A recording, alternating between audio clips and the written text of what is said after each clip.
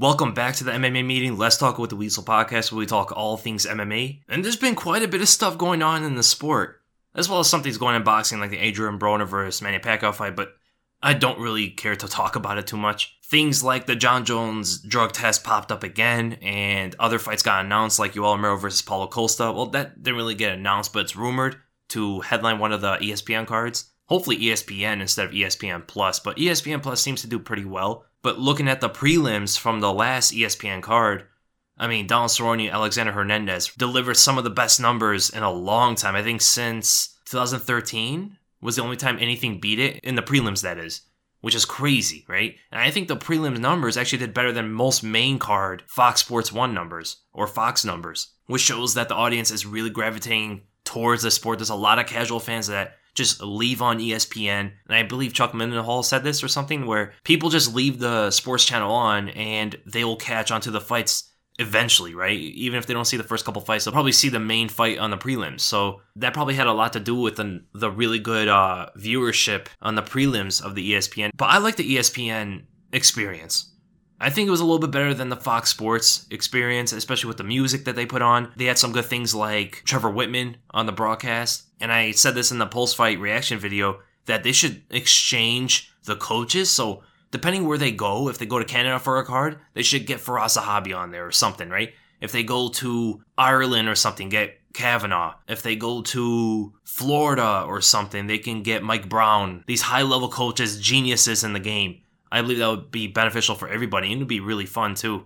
Get a lot of different perspectives on the fights, and really get to see how these coaches think when the fights go on. But yeah, hopefully Yoel Romero, Paulo Costa gets on that, and then there's also the Edson Barboza versus Justin Gaethje announcement, which is absolutely a fight that should be happening. Justin Gaethje called out Barboza a long time ago before he made his debut. He said that's the guy that he thinks will give him the most problems in the UFC, which is why he wants to fight him. I mean, Gaethje's a monster, man. Who says who their toughest fight is and then calls them out? Nobody does that. Nobody does that. The only guy that kind of did that was Gegard Mousasi when he said Yoel Romero is his toughest matchup, but I don't think he called him out. Gaethje's like, that guy's going to be tough for me to beat. I want him, which is why we always tune in to Gaethje and we love him. I mean, his debut was one of the best debuts in UFC history, and he's taking top fighters since then. I mean, I don't know about James Vick, but it just showed Gaethje's way above that level. So he has to fight the mid to high tier fighters in the lightweight division, which is a very tough road. But let's get through this Jon Jones thing, because to be honest, I don't care to talk about it anymore.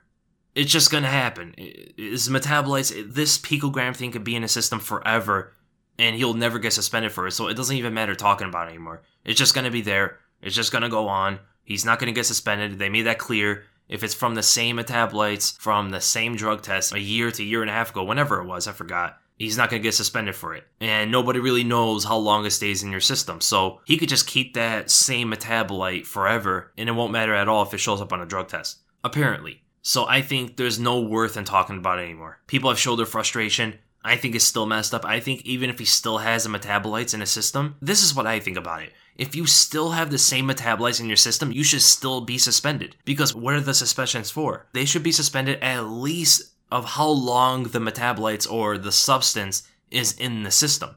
If they know how long it's going to be in the system, that should be the absolute bare minimum of their suspension. If he has any pulses or metabolites or whatever it is in his system, he should be suspended, in my opinion. Which I think would solve the whole situation, but I guess it's not how it goes. And he did get a lighter suspension than what we thought it would be. So, I don't know. Too much stuff going on with it. Even if we find the answers, even if we find out what's going on, and even if we find out everything about Turinabol, I don't think it's going to change anything. So, whatever. He's still going to be fighting. He's going to be fighting Anthony Smith. I still like to see him fight. I still like to see him compete. It's just not fair, I believe. And this latest drug test came out, I think, on the weigh-in day. It was very similar to the metabolites in his last drug test before that, which was early December, and this time it was 33 picograms. But yeah, talking about it anymore, it's not really worth anything. But I am very interested in the Romero versus Costa fight. Now, I do think, again, this is a little bit too soon for a guy like Costa. These decisions to throw these prospects, these quote-unquote markable fighters up against the elite of the elite. We're talking about Yoel Romero, who can be one of the greatest middleweights of all time. And he is just a notch below Robert Whittaker. They're almost on the same level. So they're practically throwing up Paulo Costa at a championship level fighter. And he's only had 4 fights in the UFC. The highest ranked opponent he's ever faced was Uriah Hall. You could say Johnny Hendricks, but in middleweight, Hendricks is nowhere near the same as he was at welterweight, especially in his prime. Uriah Hall is the highest level opponent he's ever faced. And he did have some trouble at least getting caught by that straight right hand on his way in. He got dropped for that a little bit. It's just not a great showing. I think he should have some more competition. I know he's knocking out everybody in less than 2 full rounds, but this is one of the biggest jumps I've seen in a long, long time. It's very different to fight Yoel Romero than it is to fight Uriah Hall. I think the wrestling is just going to be a little bit too much. I think the speed and the power of Romero is going to match. If not, it can even trump Paulo Costa. And I even think Romero's striking is better than Costa's at this point. Costa's young. He's still very young in the game. This is a big reason for that. Romero was never a great striker. He developed a striking game recently. He was a lot more just explosive and just awkward at time. But now looking at his last Robert Whittaker fight and his Luke Rockhold fight, his striking has really improved. And I believe the lolling style is really going to get Paulo Costa to run into Romero shots. Because Costa's very pressuring. He doesn't know when to turn it off sometimes. He stalks, but he's just very aggressive with it. And if you're doing that to a guy who lulls you into running into shots, like he does many other fighters, he gets people to run to his flying knees all the time, and even his check right hook sometimes. And it gets to a point where the opponent doesn't know how to get in on him, so he then pressures them back and lands the left overhand like he did on Luke Rockhold. A guy like Paulo Costa, who's that anxious to get in and land these big punches, you can never do that to a guy like Romero. And that's how I believe Romero is probably going to win that fight. I think he's going to draw in Costa into running into a potential left hand after takedowns and stuff like that to get Costa a little bit more tired. I mean, there's just so much Romero can work with. I do like the fight in the future. I mean, Romero is a little bit older in actual age, not physically or anything.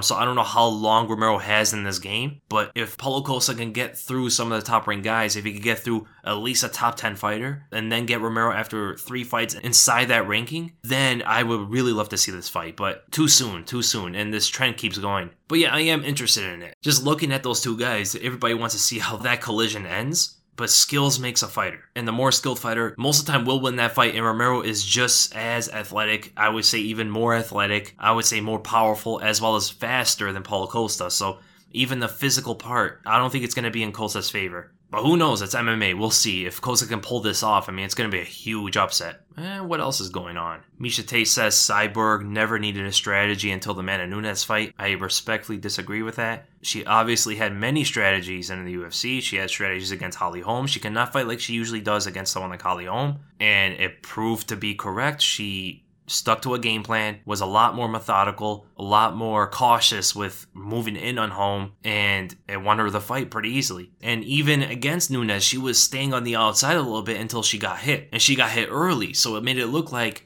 Cyborg wanted to just bulldoze her. But really what I think is, and she elaborated on it after, is when she gets hit, she cannot help but go at the opponent because she's one of those fighters like a Vanderlei, like a Jose Aldo. If they get hit, they can't allow the opponent to get away with it without getting hit back.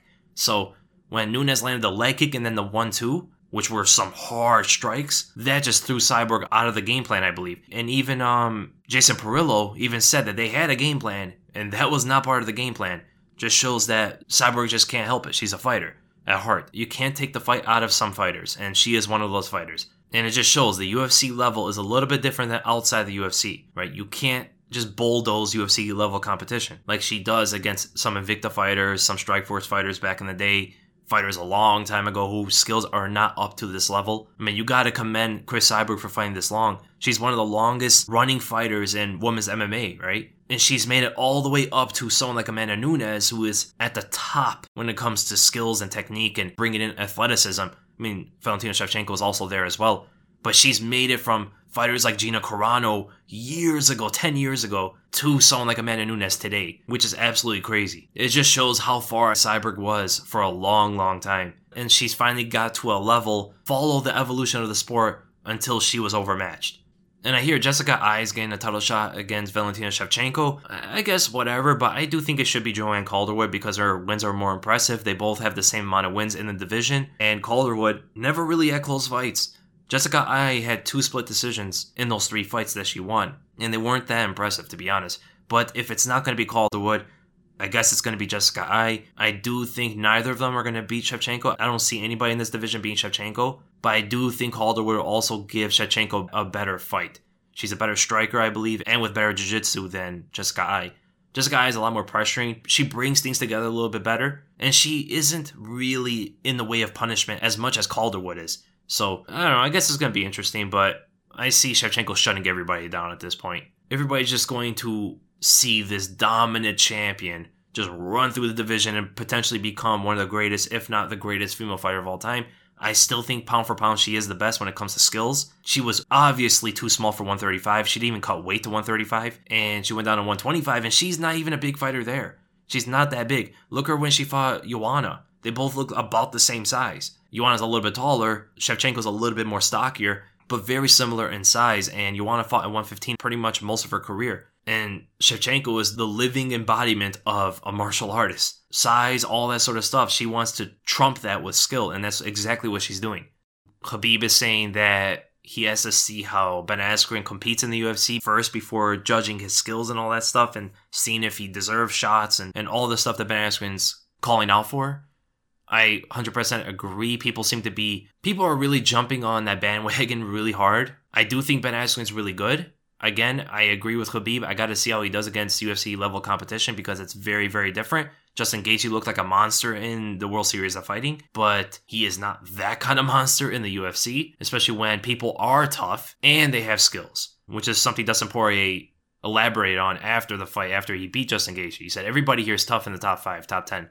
He goes, but we all have skills as well, so you're not just going to run through people like you did in the World Series of Fighting. And we're going to see if that holds up with Ben Askren. And Khabib also said he did see Ben Askren get, quote-unquote, smashed in the ONE FC. I don't think he got smashed, but he definitely got thrown around by Sapo, Luis Santos. That was not looking like a good fight for Ben Askren until the eye poke happened and the fight was called off. So we'll see, man. We'll see how he does against Robbie Lawler. It should be a pretty good fight. It can go either way. I do think Robbie Lawler is one of the hardest fights for him in the division. But other than that, let's go to the questions. I know you guys have a lot of questions. So I'm going to start with the YouTube questions. And for anybody new, if you guys want to ask any questions, you can go under my YouTube page on the community tab. And I usually post questions for podcasts on Sundays, somewhere around there. And you can just reply your questions under there. The questions with the most likes do get read first. Or you can ask me on Twitter if it's more convenient for you, but just make sure to hashtag them MMA meeting. So then we go to the most liked comment. Keke edits. If you fought in the UFC, who would be your nightmare matchup? So it's an interesting question. So let's say if my skills progress to where I think they probably will, but with the same style. So Zabit would be tough, especially with his height and length. Khabib's a nightmare for everybody. His style will be terrifying. Tony Ferguson's, but I think Tony Ferguson's style would be fun to compete up against to a point. Mirbek Taisamov's would be somewhat of a nightmare. Gregor Gillespie, especially if he gets it to the ground, that would not be fun at all. That'd be a nightmare. Those really come to my head right away. Alexander Volkanovski would be a nightmare. His style is pretty formidable, but I think it's the X factors like his toughness, his attributes. That would be very frustrating, and also the fact he doesn't go away if you're able to hit him. And he keeps the pressure coming. It almost looks like he gets stronger the more he gets hit, which is weird. That would be a nightmare as well. So, yeah, there's a lot of people, of course. Then we go to I can destroy anyone in a fight. Can you, though? Do you think Cejudo beats TJ again at 135? Yes, I do think so. It seems like he has TJ down. I was very surprised he's able to trap TJ. Nobody's able to trap TJ. And he did it easily. And it looked like it was part of his game plan. It looked like he meant to trap him. It looked like he knew when to get TJ and he knew when to be out of his range, and as well as getting away from his punches or under his punches, right? And he didn't even use his wrestling. I mean, he used it when he dropped him, but he never took TJ down. He never even attempted one. So him going up to 135, he's also going to be bigger, and I believe he can be as big as TJ, if not bigger at 135. I think going up, as for most people, going up a division, you're usually better, such as Robert Whittaker, Kelvin Gastelum. But you also see guys like Frankie Edgar. I know he didn't start 145 or 135, but he wasn't cutting weight at 155. So if there's a 140-pound weight class, that's where I think he would be naturally. So I think someone like Cejudo can also do the same because he is a very, very big 125er, and that makes a difference. Even though TJ may not have as good as a chin at 125 as he does at 135, Cejudo's going to pack on more power in his punches, so I think it still evens itself out. I think it's still going to be somewhat the same. And Cejudo, I believe, is going to be able to take shots better at 135 because he's not going to be as dehydrated. Then we go to Kagan Bakirov. I pronounced that wrong, man. I'm sorry. Do you think Tony Ferguson is the type of guy to eat soup with a fork? You'd be the kind of guy who would take that challenge. He would show everybody how it's done. I mean, look what he does in fighting. He does things quote-unquote backwards, quote-unquote wrong, but he still makes it work. Why not do the same thing in life? Eat soup with a fork and show everybody that it works. Then we go to Teron Morris. The past 3 super fights have ended in first round KOs, and the one before that, second round KO. Do you think the lack of competitiveness will make the UFC lighten up on the champ versus champ fights? Yes, they should. This is a reason. I think Dana White said this also after when they asked him a similar question. This is a reason why they weren't doing it before. There was almost never a champ versus champ fight. There was BJ Penn versus GSP, and that was it. The next one was Conor versus Eddie Alvarez. And the others were Daniel Cormier versus Stipe, first round knockout. Amanda Nunes versus Cyborg, first round knockout. And then TJ versus Cejudo, first round knockout. And the last 2, they each ended in less than a minute. So these champ versus champ fights, people think that they're going to be so legendary. Like it's going to be this absolute technical war between 2 of the best fighters in the world. But it usually shows the smaller guy, the smaller girl, beats the bigger person really easily. So I think they should calm down on it. They should only be doing them when it's like someone like GSP versus Anderson Silva, like that, where let's say Max Holloway gets a few more title defenses, Khabib gets like 5 title defenses. Now let's do it, where it really is a super fight. Those are what I consider a super fight. GSP versus Anderson Silva both in their prime. Silva versus John Jones in their prime. That sort of thing. Not 2 fighters who just got the belt and then they fight each other and that sort of thing. Cyborg versus Nunes, that's a super fight. They were both the most dominant female fighters of all time, right? You have Ronda Rousey in there as well. But in terms of competition, in terms of their skills and stuff, that is a legitimate super fight. That I don't blame them for making that. Just Nunes was better. She was far better than Cyborg. But things like TJ versus Cejudo, I don't think should have happened yet. I don't think the Conor versus Eddie Alvarez fight should have happened. I mean, they both just won their belts. That was the first title defense for Eddie Alvarez. This also shows that if you just get the belt, if you're not defending the belt, it doesn't really mean you're the absolute best of the division, right? This is what Matt Hughes used to say a long time ago. You are not the champion until you defend the belt. And what GSP has said, and I always agree with this, defending the belt consistently proves how good of a fighter you actually are. It's much harder to do than jumping divisions and winning belts. Which is why GSP versus Anderson Silva back in the day was an absolute super fight. They both defended the belts enough to the point where they were the absolute best of their divisions, and the only logical competition they had at that point was to face each other. Or face another champion, such as Silva versus Jones or something, right? Because Jones was also in that class. He defended his belt many, many times, and there was no one really there at the moment to challenge him. So the lightweight champion wasn't ready, didn't defend the belts enough to fight GSP. Those 3 guys were in the mix, Silva with both of them. Tone down on champ versus champ fights, I think. I think it would be better for everybody. The friendly hobo, why doesn't she love me? I don't know. Are you commenting this after Cejudo scored with one of the Bella twins? I feel happy for that guy, man. Even though I do not know him at all. It's like one of those times where your friend shoots their shot and scores. You just feel happy for him, right? It's one of those things. But why doesn't she love you? I don't know, man. You know what, though, man? Screw her. If she wouldn't fall for that wrinkly sausage face you got going on there, then who needs her, dude? You could just see the glowing charm and the most chiseled chin you ever seen in your life. It even looks like you're giving Uriah Faber a run for his money. And who doesn't love Uriah Faber? I mean, who is she to turn down a deluxe, jumbo hefty, stayed in the sun too long, fried, burnt sausage-looking Uriah Faber super chin? They don't deserve you. Sloan Viper. Or Sloan Viper. If you could breed 2 fighters together to create the ultimate fighter, who would they be? Imagine fusing GSP and Khabib. You would make the ultimate wrestler of all time. How could you stop them if they get a hold of you? You just couldn't. But I would put together prime Anderson Silva. If I can go back in time, bring Anderson Silva in the present, I would fuse him with Khabib. You couldn't stop him. You're going to strike with him? Good luck. He could take you to the ground if he wants to. If he has some problems on the feet, like the Chris Weidman thing, let's say he starts fooling around, and if I could take that out of Anderson Silva's DNA, outside of his genes, to fool around to that extent, I would take that out, make him more serious, like an Israel Adesanya kind of character. Or even that, I would put Israel Adesanya with Khabib. There you go. Ultimate Fighter. Potentially one of the best strikers you can ever watch in the UFC. And the best wrestler / grappler with the best ground and pound and really good submissions. There you go. Jack Nuts and who wins these fantasy matchups? Khabib versus Dustin Poirier. I got Khabib. I think Poirier is an amazing fighter. I think he's very well-rounded. I think he has power. He has speed. He's a better striker than Khabib. I just don't think he'll stop the ground game. I don't think he'll stop the takedowns at all. So I think Khabib actually finishes him late in the fight. Gegard Mousasi versus Israel Adesanya. I'll go with Mousasi. I think he's good defensively enough to not get caught by Adesanya too well and shoot it for takedowns whenever a counter presents itself, right? If Adesanya throws a long left hand or long right hand, depends what stance he takes, most likely going to be a long left hand if he wants to take the outside foot, especially that he is a longer fighter than Mousasi. Mousasi can take the lead leg, turn it into a double leg, and I think he's a much, much better grappler than Adesanya is. So I think he could potentially submit or TKO Adesanya on the ground. Does that hold anything against Adesanya? No, because he's only had like 3 fights in the UFC, and Mousasi's one of the most experienced fighters of all time. He had all this time to progress his skills. Adesanya is going to get there. I think Adesanya eventually, maybe within a year, will surpass a guy like Mousasi. Robert Whittaker versus Paulo Costa.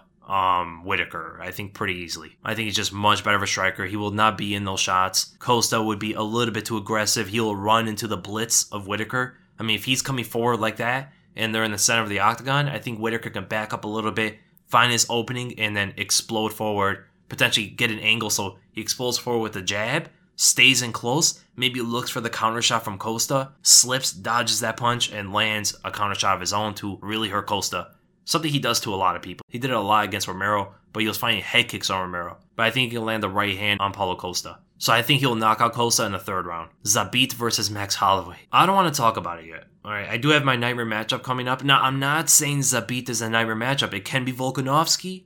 It could be some guy you guys are not expecting. But I just want to leave some suspense for that, some anticipation for that. So I'm not going to say so much on Zabit versus Holloway right now. Douglas Lima versus Darren Till. Right now, I got Darren Till. I think Douglas Lima is a better grappler, but he is a little bit smaller. I don't think he's a lot smaller, just a little bit. But I think he's just too plodding. I don't think he's going to catch Darren Till at all. He can try to do what Tyron Woodley was doing, where he was sitting back and waiting for the right hand. But I don't think it'll work so much on Darren Till like Tyron Woodley's can, because Woodley still has the wrestling threat. Lima does not, so Darren Till, all he has to worry about is the striking. He can let off a little bit more, move in and out like he did against Cerrone or Stephen Thompson, you know? So I think Darren Till will win a decision. I don't think either of them will get caught by some big shot. I think they're both defensively just way too good. And Lima doesn't really set up shots, and he doesn't really throw light. Everything he throws is to knock you out, but that also shows that he doesn't throw often. So if he's looking for a shot and just picking his counterpoints, it's going to be very hard to do it on a guy who is that elusive and that quick and fights that long like Darren Till. Then we go to Luke McLaren. Each champion in order from worst to best in terms of who is the most skilled pound for pound. And then Khabib versus Woodley versus GSP Triple Threat, who wins. Okay, let me look at all the champions.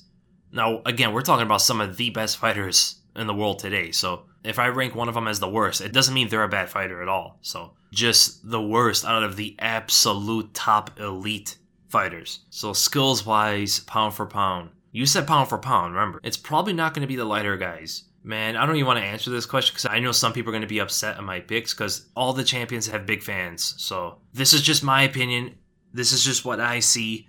And this is just off the top of my head. So if I study them just for this specific question, it might be a different list. Just throwing that out there. Skills-wise. Now, okay, and another thing. You're saying pound for pound, which means things like attributes like power and speed and stuff isn't going to be as much of a factor in this one.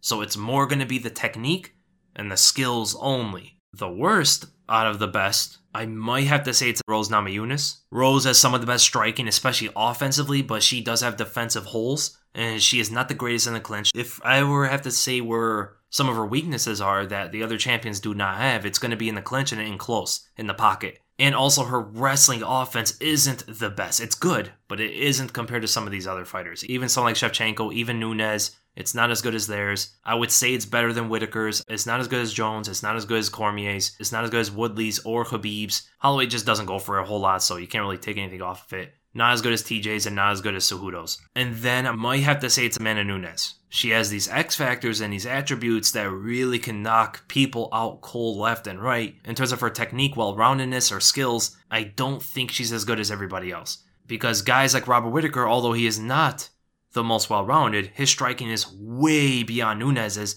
and his takedown defense is one of the best of all time. This is almost an impossible list to make. Now, this is where it gets really tough for me. I honestly do think Shevchenko is one of the best, just with skills. I mean, she is so well-rounded. She's good everywhere. Not just good everywhere, she's elite everywhere. And that is something even most of the male champions cannot say. I think skills, Tyron Woodley might be it, but then his fight IQ comes into play. And that is something you have to take note. If you don't take fight IQ into play, then he would probably be after that. But if you do take it into play, I don't know if you throw him or Robert Whittaker next. And the reason why I'm saying Robert Whittaker is he is one of the best strikers, of course. He has probably the best takedown defense out of all these fighters. But offensively, it's not there. And his offensive BJJ is almost non-existent, at least of what we've seen in the middleweight division. So I probably throw in Robert Whittaker next.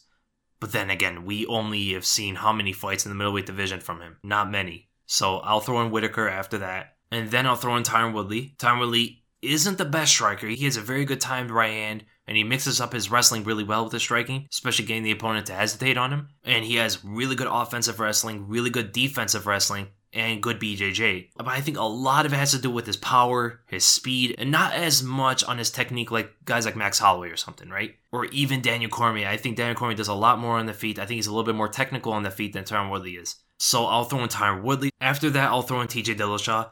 I think he is very well-rounded, but defensively, it's not as good offensively. He does get hit sometimes. Like you saw in the Henry Cejudo fight, he was able to get trapped when he never really does. Someone was able to find that out on him.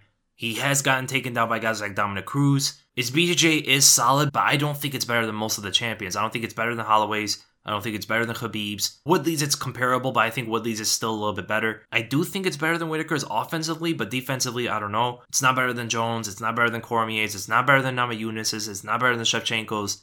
And it's not better than Nunes's. So I would have to put TJ Dillashaw after that. And then I would put in Henry Cejudo. Cejudo's very good striking, very good right hand, very good distance work. Some of the best wrestling in the UFC, period. But I don't think his striking matches up to some of these fighters like Max Holloway, like Robert Whittaker, like John Jones, like Shevchenko's. So I'm going to have to go with Henry Cejudo after that. After Henry Cejudo, I'm going to have to put in Shevchenko. I might get some disagreements on this because I do think a lot of people might see her as she's part of the female divisions and she lost to Nunes. Yes, but when do you ever see her in trouble? When it comes to skill and technique.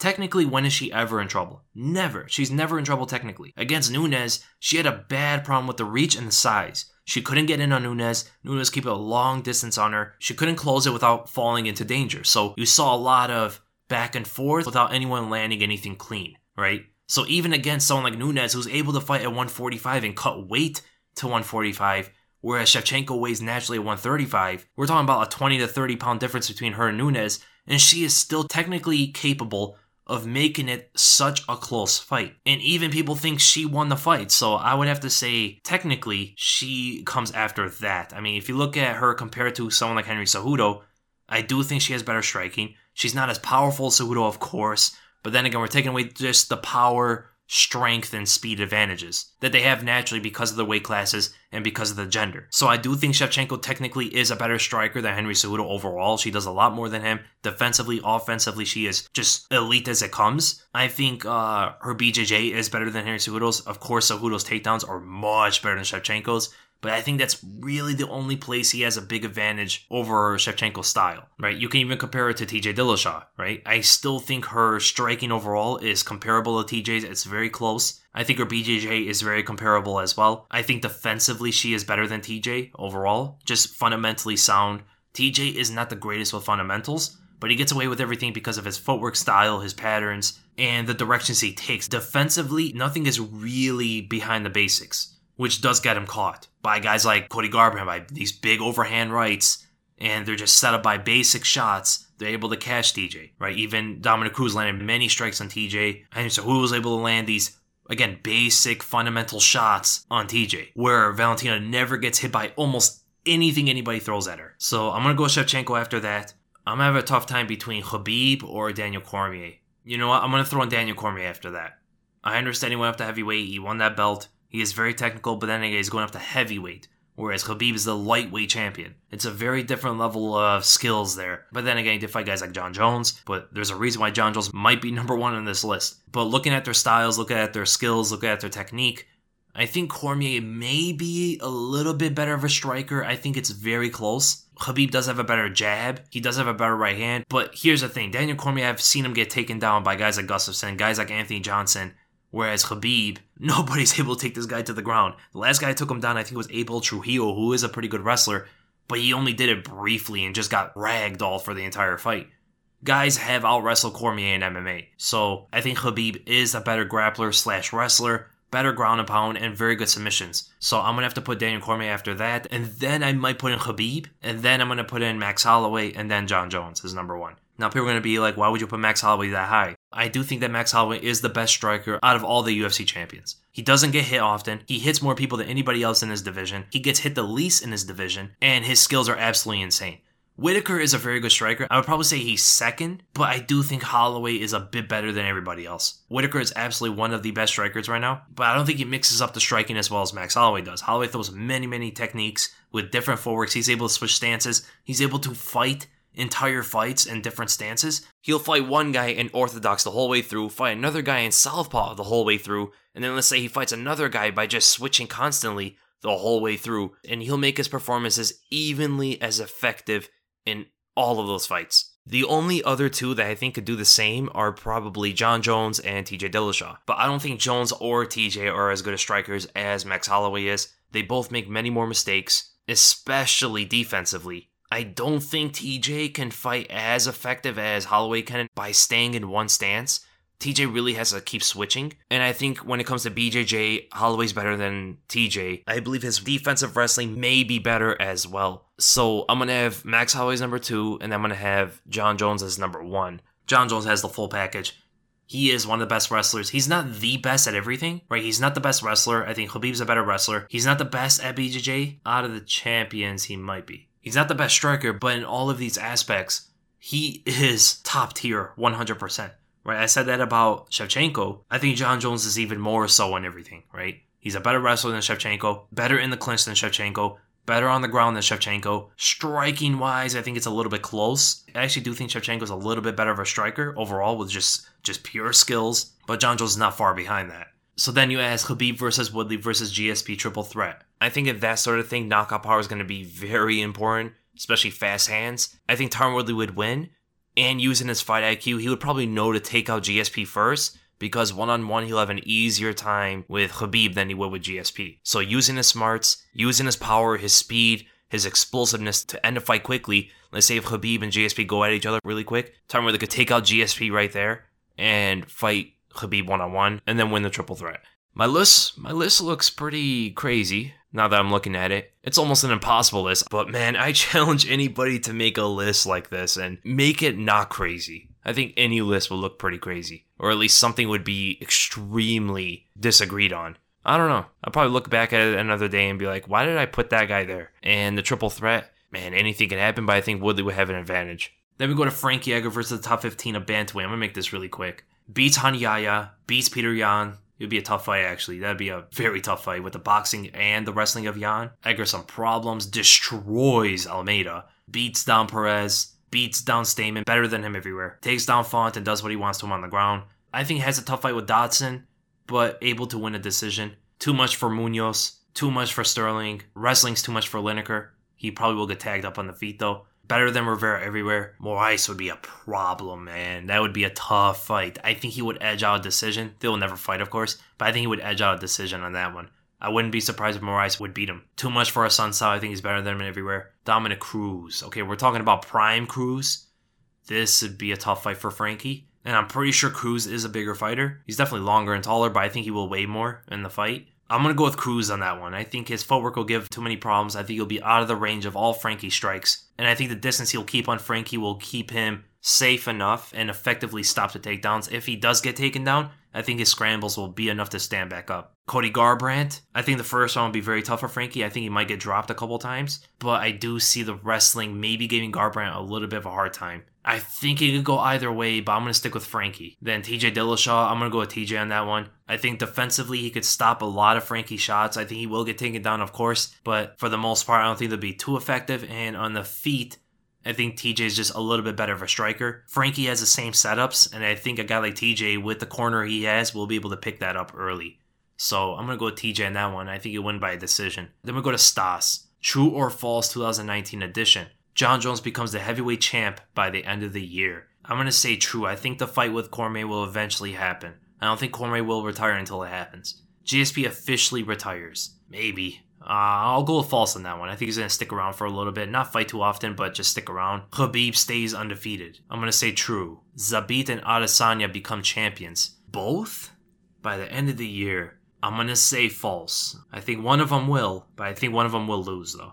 Alan, think. How does Henry Cejudo fare against the top 15 of bantamweight? Smashes Hanayaya. Too much for Peter Yan. Destroys Almeida. I think it'd be a bit of a mismatch. Wrestling too much for Perez. Better than Stamen everywhere. Font would be a tough one, but I think the wrestling will make a difference. This is very similar to Frankie Edgar here. John Dodson, I think he beats him very comfortably. Better than him on the feet. Better than him in the wrestling. Pedro Munoz, again, beats him anywhere. Beats Aljamain Sterling everywhere. John Lineker, that would be a fun one.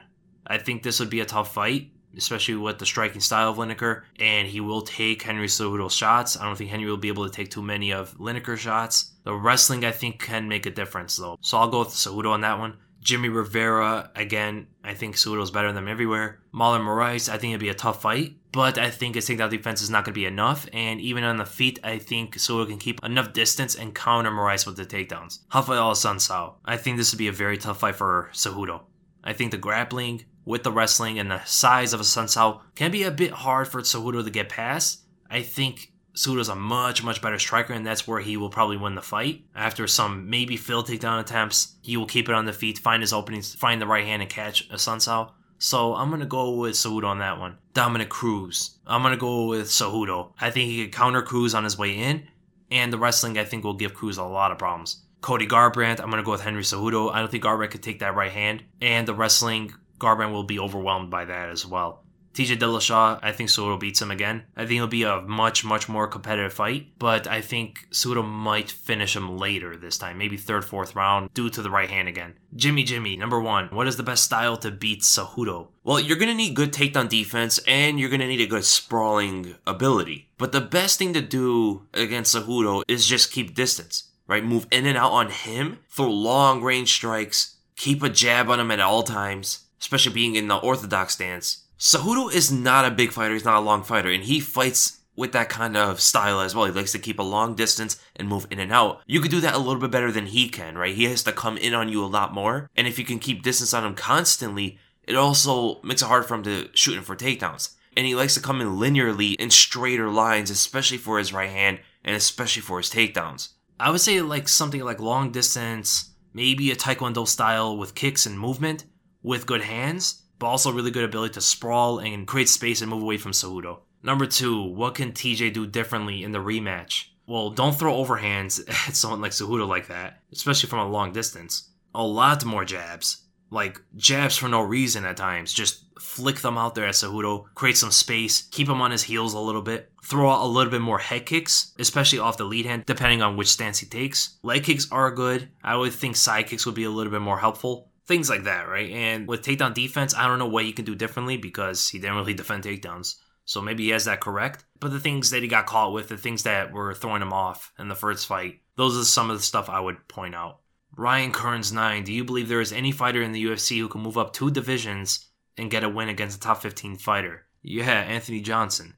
Right now? I'm pretty sure. Yeah, I'm pretty sure. Let's say Darren Till can probably do it. I'm pretty sure he could do it, right? I think he could go up to light heavyweight and beat one of those top 15 guys. I mean, it's a pretty shallow division, so yeah. I think Tyron Woodley can do it. I think he could also go up to light heavyweight. I think some of the middleweights can go up to heavyweight and beat some of the top 15. I think Romero can do it. Whitaker can probably do it. I'm going to think of some of the lighter guys, though, because moving up to heavyweight and light heavyweight where the skills aren't nearly as equal makes it a little bit easier. So I think Namajunas can go up to 135 and beat some of them. I think Joanna could too. Jessica Andrade, she did beat some 135ers.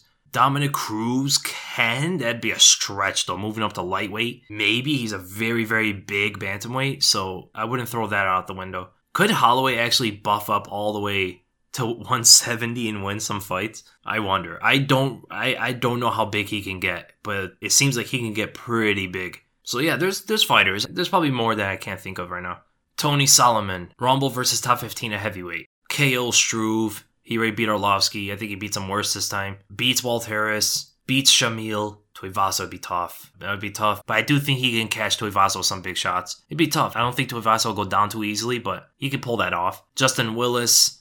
That'd be a tough fight. I don't know if he'll beat Willis. I think Willis is so big. I think he could probably take down Johnson and grind it out. Tibura, he would have a hard time in the beginning, but I do think he'll eventually catch him. Alexei Olenek. I'm going to go with Olenek on that one because the ground game is just too much. I think he could take down Johnson and wear him out into an eventual submission. JDS. I'm going to go with Johnson on that one. I don't think JDS will be able to take his shots, and he's going to be pressured backwards. Johnson, if he's going to be able to pressure JDS backwards, we all know JDS doesn't do well in that space. He doesn't do well against the cage, and his punches just come out a little bit too looping, where Johnson is going to find the openings down the center with the overhand, with the straight right, all that sort of stuff. Overeem, I think he gets knocked out. Alexander Volkov, I'm going to go with Volkov on this one. I'm going to go Volkov. He's way bigger, much better of a striker, and Johnson does not have the cardio, right? And he doesn't have the heart that a guy like Derek Lewis has to eventually come back. I think Volkov will eventually TKO him probably in the second round. Curtis Blades, I got Blades, takes him down easily and just grinds it out. Francis Ngannou, I got Ngannou. Too big, more powerful, very fast. He's just like a bigger version of Anthony Johnson, except he doesn't wear out and give up the fight as easily. Derek Lewis, that's a tough one. If Lewis catches him one time, I think it's over. And Lewis has a decent chin, but can he get past the speed that early? I don't know, man. This can go either way. If it goes past the first round, I got Lewis. If it ends in the first round, which most likely will happen, I got Johnson. So I'll say Johnson. Stipe Miocic easily. Daniel Cormier easily. So we're going to go to Simply Pump. Fun matchups. Till versus Colby. I got Till. I think striking's too good. Takedown defense may be a little bit too good. Colby will probably run into some shots. And he's much bigger. Gustafsson versus Romero. I got Romero on this one. Takedowns are going to be tough with the striking. I think he's more powerful than Gustafsson. I think he's faster than Gustafsson. Gus does have better cardio, but I think the overhand will find its home. I really think so. Ortega versus Volkanovski. Ooh, that's a good fight, man. That's a really good fight. Neither guy are going to go away. I think if the fight gets finished, it's Ortega submitting Volkanovski, but I think the way Volkanovski would win is by decision, by hitting Ortega over and over again. I think on the feet it'd be pretty even, but will the fight eventually go to the ground? Will it be forced to the ground? That's going to be tough. Can Volkanovski overcome the striking of Ortega, get past the offense, and just have Ortega rely on defense, which isn't the greatest at all, and just keep battering him? Can he get to that point? I do not know. I'm going to go with Ortega. I think he could eventually catch Volkanovski. I think he could probably land a knee, could probably land an elbow on his way in, could probably land some uppercuts, land a lot of jabs, all that sort of stuff. And if Volkanovski ever shoots in, Ortega catches him easily. So I'll go with Ortega for now. Conor versus Cowboy, I got Conor. I think it's a good matchup for him. The only thing is, if he gets taken down, Cowboy's going to dominate. I think he'll eventually submit Conor. Taking Conor down is going to be tough for a guy like Cowboy, but Cowboy has really good takedowns. They're not explosive, they're not powerful to get people down against their will. He just catches them off guard. He caught a guy like Darren Till off guard, where Tyron Woodley couldn't do it. He caught Robbie Lawler off guard, and we all know how hard it is to take Robbie Lawler down. He took down Alexander Hernandez, so he could potentially take down Conor, but Conor's never really off balance, and his footwork is so good, his distance work is so good, it's going to be hard for Cowboy to find that angle. So I got Conor. If it comes to just striking, pure striking, Conor, I think, knocks out Cowboy. Tyron versus Gastelum at 185. Ooh, that would be a good fight, man. Their first fight was close. I think this one would be close as well, but I see a finish in this one. Both guys going to be more powerful than before. Both have a very good chin. But, man, one of those chins are going to crack, and Gastelum's chin is insane, man. Absolutely insane. Tyron doesn't get hit often, so how would he get hit by Gastelum at 185? I don't know, man, but Gastelum at 185, he has a whole new power in his boxing game that he's never had before. I'm going to go with Tyron Woodley, though. I think he's smarter than before. I think the wrestling will be the deciding factor. I think Gastelum will box him up if it comes to it, because Gastelum is not afraid to exchange with Woodley. But even like before, Woodley was able to catch Gastelum with a lot of overhand rights. Gastelum was able to eat them easily, but he was getting caught by them. I think Tyron will win this one. I think he mix it up, land right hands, and get takedowns whenever Gastelum comes back at him. Landon Martin. I'm sick of all these who beat who questions. We need some real questions answered, like which top 5 fighters have the biggest dicks in the UFC, really? I need a genuine answer for this. Hashtag no homo. Am I on The Fighter and the Kid? I'm just kidding. They talk about that stuff a lot on there. I do enjoy the podcast, but it gets a little strange sometimes. Yeah, I wouldn't know. Did you ever see the picture of Francis Ngannou next to Mighty Mouse? As well as the stories about Gegard Mousasi? Not something I purposely looked up. I mean, I was listening to Joe Rogan's, I think it was Joe Rogan's podcast. It was someone's podcast, and I think one of the comedians that come on the show, they mentioned it about Gegard when they were in the sauna. And there was that picture of Ngannou and Mighty Mouse, and it became a little bit of a meme. It looked like Ngannou was scissors choking another Mighty Mouse. But I just saw it on Twitter randomly. But yeah, man, I just have a good memory. That's really what it is. I just have a good memory. This doesn't mean anything. This comment has a lot of likes. Why is it that low in the comment section? Shadow the First. Okay, guys, please like so he can see and I can know. So, Weasel, I'm 14, turning 15 in the month, and I'm really fat, 5'9", 260 pounds, but I feel very explosive. And if I join MMA gym, I could be good, I could throw a spin kick very hard, and I have 2 ways of fight style, like Conor McGregor way, as I call it, or the Francis Ngannou way.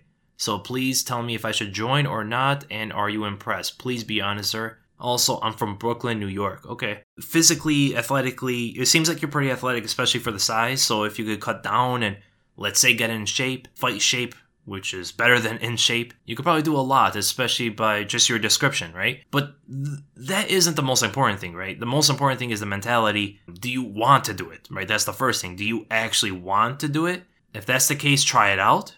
That's what I always say. If someone says, I want to do it, try it out and you'll find out. If you stick around for the practice and you actually enjoy it, even though if it's rough sometimes, but you still want to keep coming back, then I say, yeah, you should probably just get into it. Just have fun with it. That is the main thing, right? The passion for it. If you don't have the passion, it's going to be hard to last, especially being happy doing it. But looking at the fact that you want to ask this question, and it seems like you do actually want to do it. So what I would tell you is try out a gym, right? You will never know if you really, really want to do it unless you try out. There's a lot of people that want to do it, right? They go to a gym, but after the first practice, after the first week, they don't want to do it anymore. They just want out. But they would never have known that until they try out the gym. The tricky part is, which gym do you try out, right? That's the tricky part. So that comes with a little bit of research. In New York, I don't know how far you would like to commute. It depends how much you actually want to do it. But if you actually want to do it, I would think that you wouldn't care to commute a little bit further. But you are 14, turning 15, so you do have school, I'm guessing. Unless you're somewhat of a genius for school. I knew some people who graduated high school at 16, or they were in their first year of college at 16. But there should be a lot of good gyms around there, right? Just try out a good gym, research some gyms out there, see what people say about them, see how you do. If you like the atmosphere, if you like the environment, if you like the training regimen, if you just constantly learning, 100% get into it, right? You'll naturally lose the weight. You'll get into shape easily. And I believe if you got into shape, you might be a bit of a monster. So I say you should join and try it out. Not so much by the kicks, not so much by the explosion, not so much about the power and stuff, just from the mindset. Because the technique, the explosions, all that sort of stuff, people can generate, people can work on it, people can develop that. But if you do have it before ever training, that is a plus. And if you have the mindset to go with it, yeah, that's why I'm saying that you could be a bit of a monster. And then the last one on YouTube, Patrick Lees. What would happen if weight classes were abolished and everybody had to compete at open weight? Number one, would top class lightweights, featherweights, bantamweights, flyweights, etc. automatically get cut from the UFC? Or do you think they would potentially be competitive against guys like Alan Crowder? I think some of them will be competitive against guys like Alan Crowder, other heavyweights of that sort, but not all of them, right? Some of the top guys. Flyweights is going to be tough. Bantamweight, the higher they go, lightweights can get pretty big, so I don't think they'll have too much of a problem against guys like Crowder. But yeah, most of them would probably get cut if they're not going to go back to the weight classes. Number two, if a very light fighter like Henry Cejudo, for an example, did have a fight with a guy like Alan Crowder in heavyweight, what would be the best strategy? Would Cejudo be best fighting at his natural weight and just relying on his speed, or would he try to bulk up substantially? I would think fighting at natural weight would be better. If you bulk up, you're going to be fighting at a weight you're not comfortable in, right? You're going to have to stay at that weight for a long period of time to get comfortable in it and see how your power and speed and stuff play out. So I think sticking his natural weight, relying on his speed, moving in and out, landing shots, exiting, all that sort of stuff is the way to fight a big guy like Crowder, who probably will gas out. The ultimate goal is to get him tired to the point where they're not as dangerous to come in on, right? So a lot of footwork, a lot of in and out movement, using speed, not lingering punches. So Cejudo has a very good style to do that karate linear style. In with the jab, right hand, exit immediately, stuff like that while Crowder misses his shot. That would be pretty good. But eventually, what those will get the bigger man to do is to try to chase you down, right? Try to cut you off, all that sort of stuff. That's when your footwork comes to play. Cejudo moving is going to be so fast compared to Crowder trying to cut him off. It could eventually get Crowder tired, especially if Crowder's trying to land some big strikes and Cejudo's just being defensive until he can get the fight back to the center, right? Just use movements, use footwork if you're getting pressure to the cage until you can get back to the center. And that usually comes when the bigger fighter throws some big strike. You could duck under it. You could slip the punch, potentially land a counter shot, and circle back to the center where you can move in and out again, right? That's somewhat of a strategy to use. If you get taken down, man, you got to get out of there. You got to go. If you get taken down, that's when the BJJ is going to be the most useful. Wrestling with a guy like Crowder, yes, I think Cejudo can get out of some positions just by pure technique and then eventually stand up again. But if he gets taken down flat, gets into his guard or something, gets into half guard or something, Cejudo's going to have to really pick up the BJJ game. So that's somewhat of a strategy that comes off the top of my head. So then we're going to go to the Twitter questions. Daniel SC at DSISAC. What rules would you like to change or improve? How would you use technology in the octagon? Video, ref, all that stuff. Knees to a grounded opponent I think should be legal. I like that. I like knees and soccer kicks and stuff. 12 to 6 elbows should be legal as well. I think if you make 2 fouls, it's an automatic point deduction, right? If you grab the cage twice, point deduction. If you grab the cage and grab the shorts after, point deduction, i.e. Conor McGregor versus Khabib and Herb Dean's explanation about it. I mean, what? He made 2 different fouls? I think he said something like that. Like, he made 2 different fouls, so it wasn't a point deduction. He didn't make 2 different fouls. He made like 20, and still no point deductions at all. He got many warnings, but what's a warning? So that's why point deduction should be utilized a lot more. After a point deduction, if you do it a 3rd time, I think it's a 2-point deduction. If you do it a 4th time, it's a DQ. But for a fighter, I don't think they would like to win by DQ, even if they're winning the fight. Let's say the fighter losing cheats over and over again to the point where they can get a DQ instead of a clear-cut loss. I think it should be up to the other fighter as well. So I think the other fighter's input should also matter. And also judging should be completely changed. The 10-point must system should be completely changed. It's kind of hard because I do like the Pride model where they judge the whole fight. I think that's how they judged it instead of just rounds.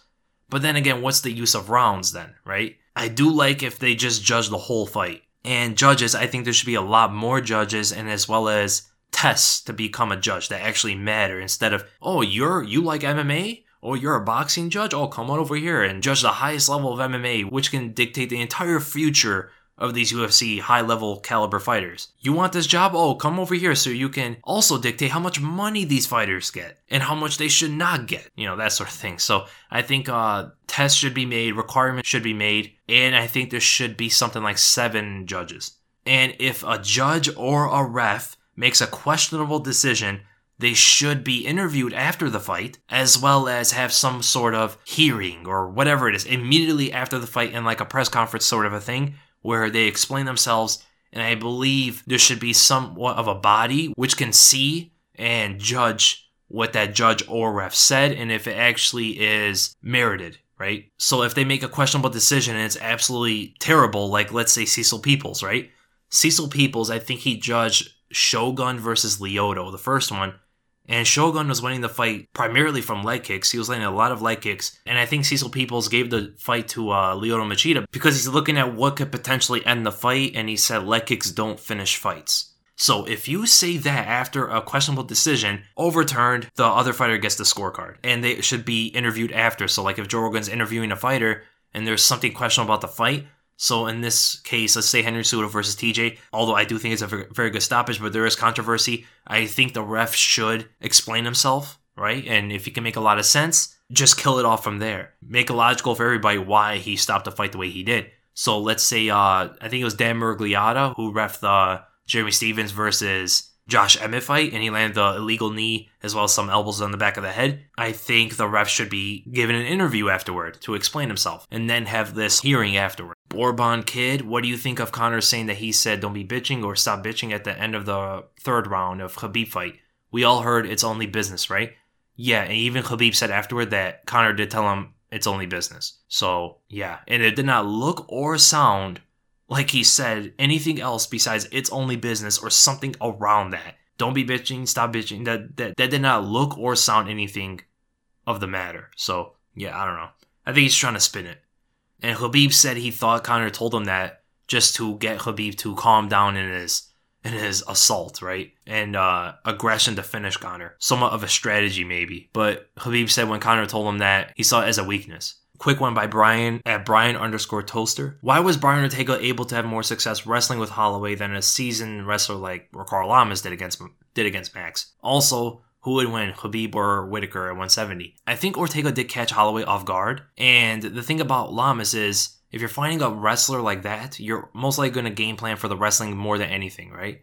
So against a guy like Ortega, they probably thought, okay, this guy's probably not going to take me down, but we'll be there to react to it if he tries. So they were most likely working on the striking a lot more than the wrestling, and probably the BJJ more than the wrestling. So against a guy like Lamas, you're probably going to game plan for the wrestling a lot more and train for the wrestling a lot more. And Khabib versus Whitaker at 170, I'm going to go with Whitaker on that one. I think he's just so much bigger, and his takedown defense is absolutely insane against guys like Romero and Jacare. He doesn't even hit the ground against those guys, and his striking's way beyond Khabib's. And his distance work is going to give Khabib a lot of trouble. And if Khabib wants to close in that distance the way he does, it's a dangerous game against a guy like Whitaker. Kiwi104 at Kiwi1044. I've watched a lot of Conor's fights and have noticed he doesn't utilize his jab much, except during the Floyd fight. You figure out with his long reach, he could just pop it out there and maybe just set up the left hand a little bit more. Why doesn't he do this? You thinks. Yeah, I see a lot of people think he has this amazing jab. He never throws jabs, right? Just how people thought that he switches stances. He never switches stances. He always fights just southpaw. And it's really just the left hand. He throws the right uppercut, but that's it. He doesn't even throw right hooks. Doesn't really throw jabs. He should. I mean, he is a pretty good boxer, and the fact that he got this far with just the stuff he uses, right? The left hand and the right uppercut mainly, he rarely ever throws jabs and right hooks. He has decent kicks, but he has very good movement and very good timing in that left hand of his. It's very impressive how he got this far, though, with that skill set, which is probably why a lot of people underestimate him early on, because he wasn't doing much else. But he was still catching people with the same hand every single time. But yeah, I think if he utilized a jab a lot more, it would really benefit him, especially setting up that left hand that he always looks for. Why doesn't he use it? I don't know. I mean, he has every reason to use it, but he just doesn't. I don't know. The jab is the most important punch a fighter can ever have, right? And because of that, it's the hardest to master. Can't perfect it, but I don't know how to say it. It's the hardest to evolve it at the highest level, right? Because every boxer is trying to get their jab better. Conor just doesn't use it. Kevin Simmons at KChunk29. Talking about superstitions and stuff. Whenever any champion starts talking about what's later other than their fight, they almost always lose. So what do you think of Tyron Woodley hinting a move up to middleweight at the end of 2019 and kind of overlooking Usman? Saying Usman is an old version of him kind of surprised to me. Took me by surprise, I guess you would say. Yeah, I don't like any champion ever saying that. TJ was just saying that. Look what just happened to him. He was saying he's going up to 145 and fight Max Holloway. Now, Tyron's saying he's going to move up to middleweight. Is he going to get ragdolled by Usman or get caught? I swear, man, if this happens again, it happens to everybody. And we'll do a couple more. At UA Smatiko. When a fighter is capable of taking a certain punch, how much of it do you think is a natural durability? He has a chin. And seeing the shot coming. Do you think in the future the durability will be enhanced through specific training? It has a lot to do with natural durability, of course. Just some people could take a punch better, like guys like Mark Hunt. And some people can't take a punch really well, like guys like Alistair Overeem, right? A lot of it has to do with seeing the shot coming. If you get hit by something you don't see coming, those are the ones that knock you out because you can't brace for it. And more times than not, people are running into the punch when they can't see it. When you can see the punch coming, even instinctively, sometimes you just move with it instinctively because you see it, you just want to move away from it so it catches you. You still have all your senses there. Guys like the Diaz brothers are very good at seeing punches, and which is why you see them pull on punches a lot, especially Nate, whereas Nick likes to cover up on them a little bit more. And another thing is cardio. If you are fresh and not tired, you can brace for the shots a lot better. And if you're tired, it's harder to see the punches coming. And even if you see the punches coming when you're tired, sometimes you just don't embrace for it quick enough. Which is why guys like the Diaz brothers never get knocked out. And when they do get dropped, they're always there. And another thing has to do with the weight cuts. If you cut too much weight, you're not going to be able to take a good shot that well. I made a video about some of the dangers of weight cutting, and I talk about that a little bit more on there. So yeah, it has a lot to do with all that stuff. And taking a punch is always going to be enhanced through training. People who have never trained before, people who don't fight, people that aren't too involved in martial arts, especially striking martial arts, they are a lot easier to knock out with punches because they usually don't see the punches coming. They don't understand angles. They don't understand how they got set up on before the punch comes at them. And they don't know how to embrace for punches. They're usually just all offense, right? And when you're all offense, it's harder to see punches coming because counter shots are some of the hardest punches to ever see coming. They're focused on attacking you. They're throwing punches your way. And let's say you slip on the punch, you get off the center line, or you block the haymaker and you land a right straight down the center. They're never going to expect or anticipate or react to that right hand down the center because there's nothing in their brain. There's no muscle memory telling them, oh, wait, this is danger zone here. They just get caught flush coming into it. Stuff like that, right? I think as training gets better, I think durability or having a better ability to take a punch is also going to go up. And the fact that fighters are going to have better cardio for the most part. Dan Remenhorn. How does strategy differ from a 3-round fight to a 5-round fight? Would it be smarter for fighters like Conor and Derek Lewis to go into their 5-round fights with a plan to go for an early knockout rather than trying to survive the whole time? Sometimes going for the early knockout, I think, is a better strategy. If you're known not to have the greatest cardio, I don't think trying to survive until you're late in the fight to knock the opponent out is the best strategy, right?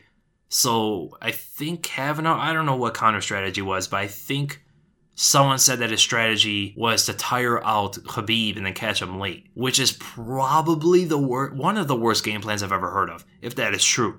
Surviving Khabib to get a late knockout, you're surviving his grappling for the most part. You're going to have to survive the wrestling. You're going to have to survive the darkness that he brings on top of you. He's going to smother you. You never want to be in that position with Khabib. So to beat Khabib for a guy like Conor, he's going to have to catch him in the first 2 rounds. Conor, I believe, would have to spend most of his energy in those 2 rounds. That's what I think. Khabib's gas tank is obvious to everybody in the game. Fighters, fans, analysts, commentators, the organization, everybody knows Khabib's cardio in general is much, much better than Conor McGregor's.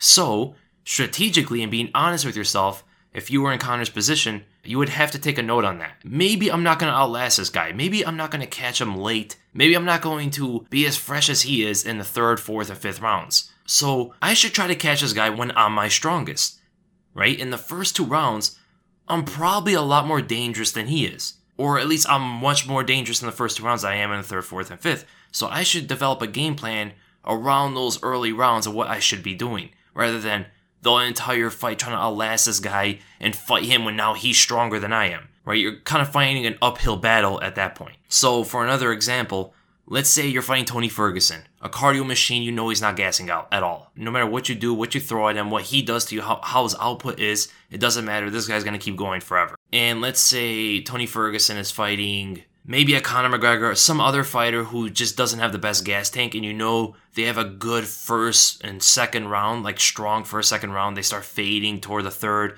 And then the 4th and 5th are just not the same fighter. Don't try to fight Tony Ferguson and approach the fight like you're going to outlast him. You're going to beat him in the later rounds. That's where you want the fight to end. No, you're going to have to try to catch him early. Look at like Anthony Pettis for an example. Pettis doesn't have the kind of gas tank Tony Ferguson does. And you saw Pettis started fading a little bit toward the end of the 2nd round. But he went all out in the first 2 rounds, and he was able to catch Tony like most people don't catch him. Guys like RDA and some other fighters, they tried to outlast Tony Ferguson and fight evenly with him the entire fight, and they just couldn't keep up. You saw Kevin Lee. Kevin Lee went pretty hard early in the fight. He kind of had to. He was also compromised by the staph infection, but he had some good positions on Tony because of it. But then he started gassing out, and Tony just ran through him. Anthony Pettis went off on him, caught him, and started fading because it wasn't enough. Even though Pettis has gone 5 rounds before, so someone who only goes like 2 good rounds, maybe 3, but fighting Tony Ferguson, even if you can go 3 on average pretty good, you're probably going to go only 2 good rounds with Tony. You got to do something. You got to think about something. How can you approach the fight for the first 2 rounds to beat a guy like Tony Ferguson? That sort of thing, you know? You shouldn't be trying to go all 5 rounds and just stay even with Tony the entire fight.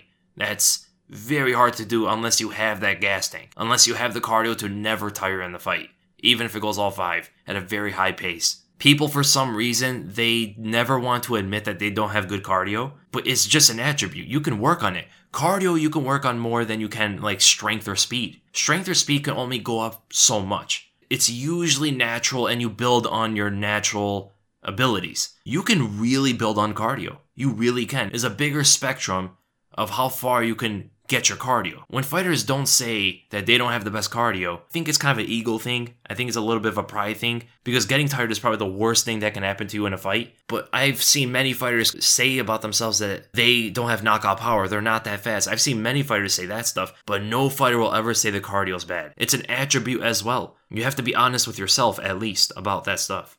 Some people don't have knockout power. That's just a part of them. Dominick Cruz admitted it about himself. He doesn't have the knockout power that many other fighters have. Some people admit that they're not fast. They're not fast fighters. They're not athletic. The same way you're honest about yourself with those stuff, even taking a punch. Some guys who can't take a punch, they got to be honest with themselves.